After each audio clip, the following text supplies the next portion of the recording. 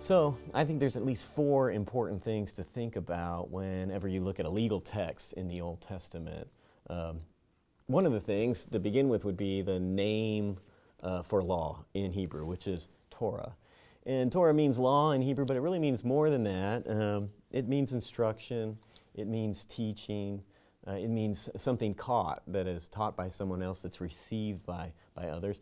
And of course the first 5 books of the Old Testament, the Pentateuch, are called the Torah, but the Torah can be a much broader term and mean really all of Scripture or even all of Jewish learning.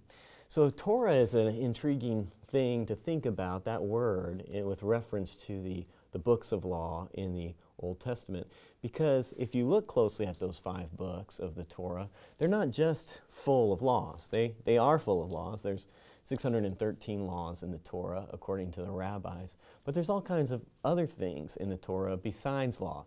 Lots of narrative, particularly, and little snippets of poetry here and there. So that when we think about law as Torah, one thing to think about that's quite important is the way Torah is a complex macro genre. Not just law, but law and narrative, and with a little bit of poetry mixed in. And that narrative is crucial to Torah because it sets up and explains the law. And this is a really important thing to keep in mind when we think, particularly as Christians, about the nature of Old Testament law. The narrative that sets the law up in, say, Exodus is crucial in introducing all the legal material that starts in Exodus 20, the Decalogue, and following. And this sort of relationship between narrative and law is nicely summarized in the prologue to the Decalogue, the prologue to the 10 Commandments. And that prologue is, I am the Lord your God who brought you out of Egypt, out of the house of bondage. You shall have no other gods before me. So, you shall have no other gods before me is typically numbered as the first commandment, but that preceding material is the prologue to the Decalogue. And that indicates this narrative important data that precedes the law. And what that narrative tells us, and not only that little snippet in Exodus 20, but really the first 19 chapters of Exodus, is all that God has done prior to the giving of the law. That is to say, in classic Christian theological terms, all the grace that has been extended before the covenant and law is given and Israel assents to it.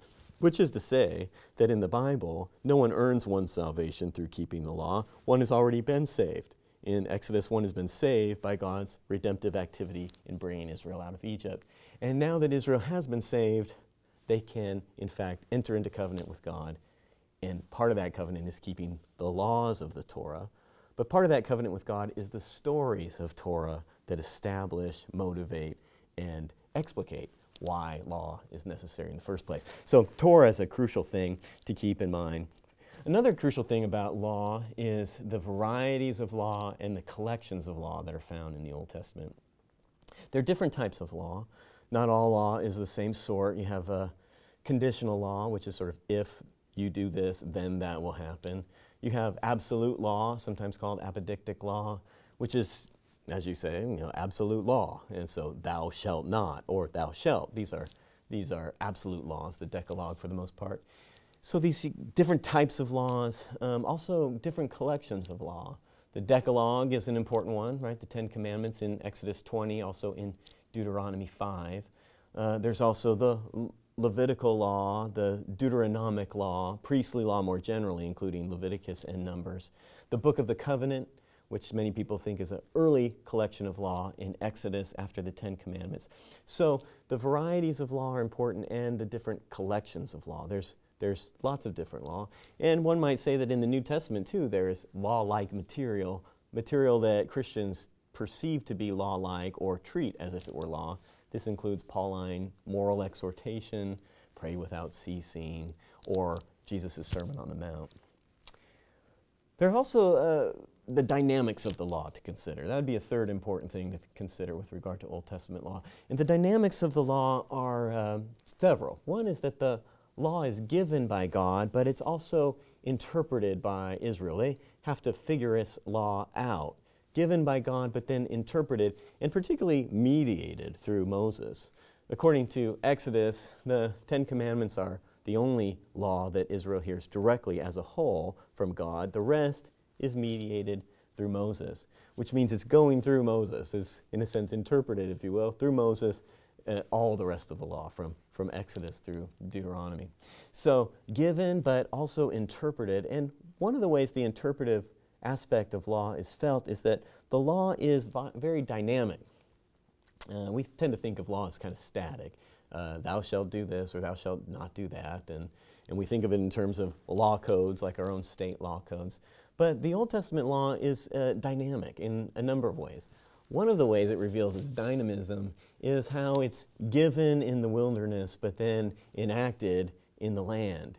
And the book of Deuteronomy is crucial here, which shows that the law for the land is going to be different.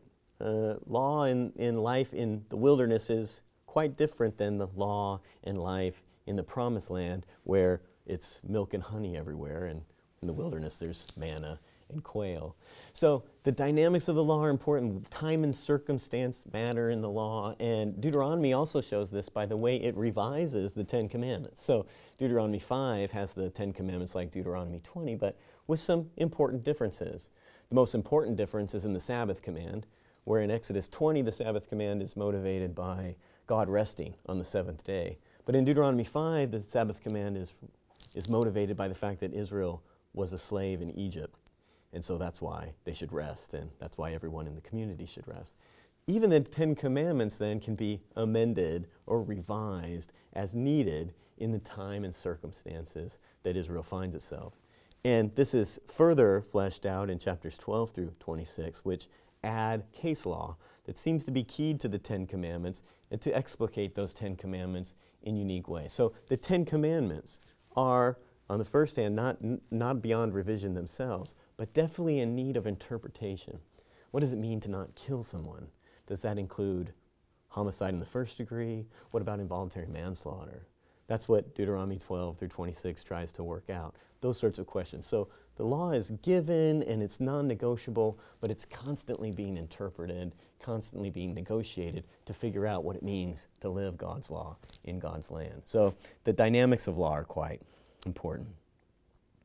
The final thing I mention about the law that I think is crucial is the main concerns of the law. Christians are sometimes want to leave the law alone, not pay much attention to it, but close attention to the Old Testament law reveals that its primary concerns revolve around justice, compassion, and worship. And those are three crucial things that all readers of Scripture should care about. And the justice and compassion bit is particularly felt in the concern the law has for the widow, the orphan, the Levite, the immigrant, foreigner, and the poor, and how extensive law is given that includes these marginalized people, these people without power resources, that keeps them within the community protected and provided for.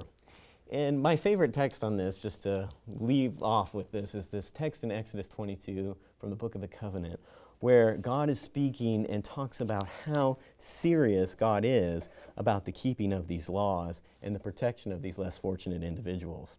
This is Exodus 22, 21 to 24. Don't mistreat or oppress an immigrant, because you were once immigrants in the land of Egypt. Don't treat any widow or orphan badly. If you do treat them badly and they cry out to me, you can be sure that I'll hear their cry. I'll be furious, and I'll kill you with the sword. Then your wives will be widows, and your children will be orphans.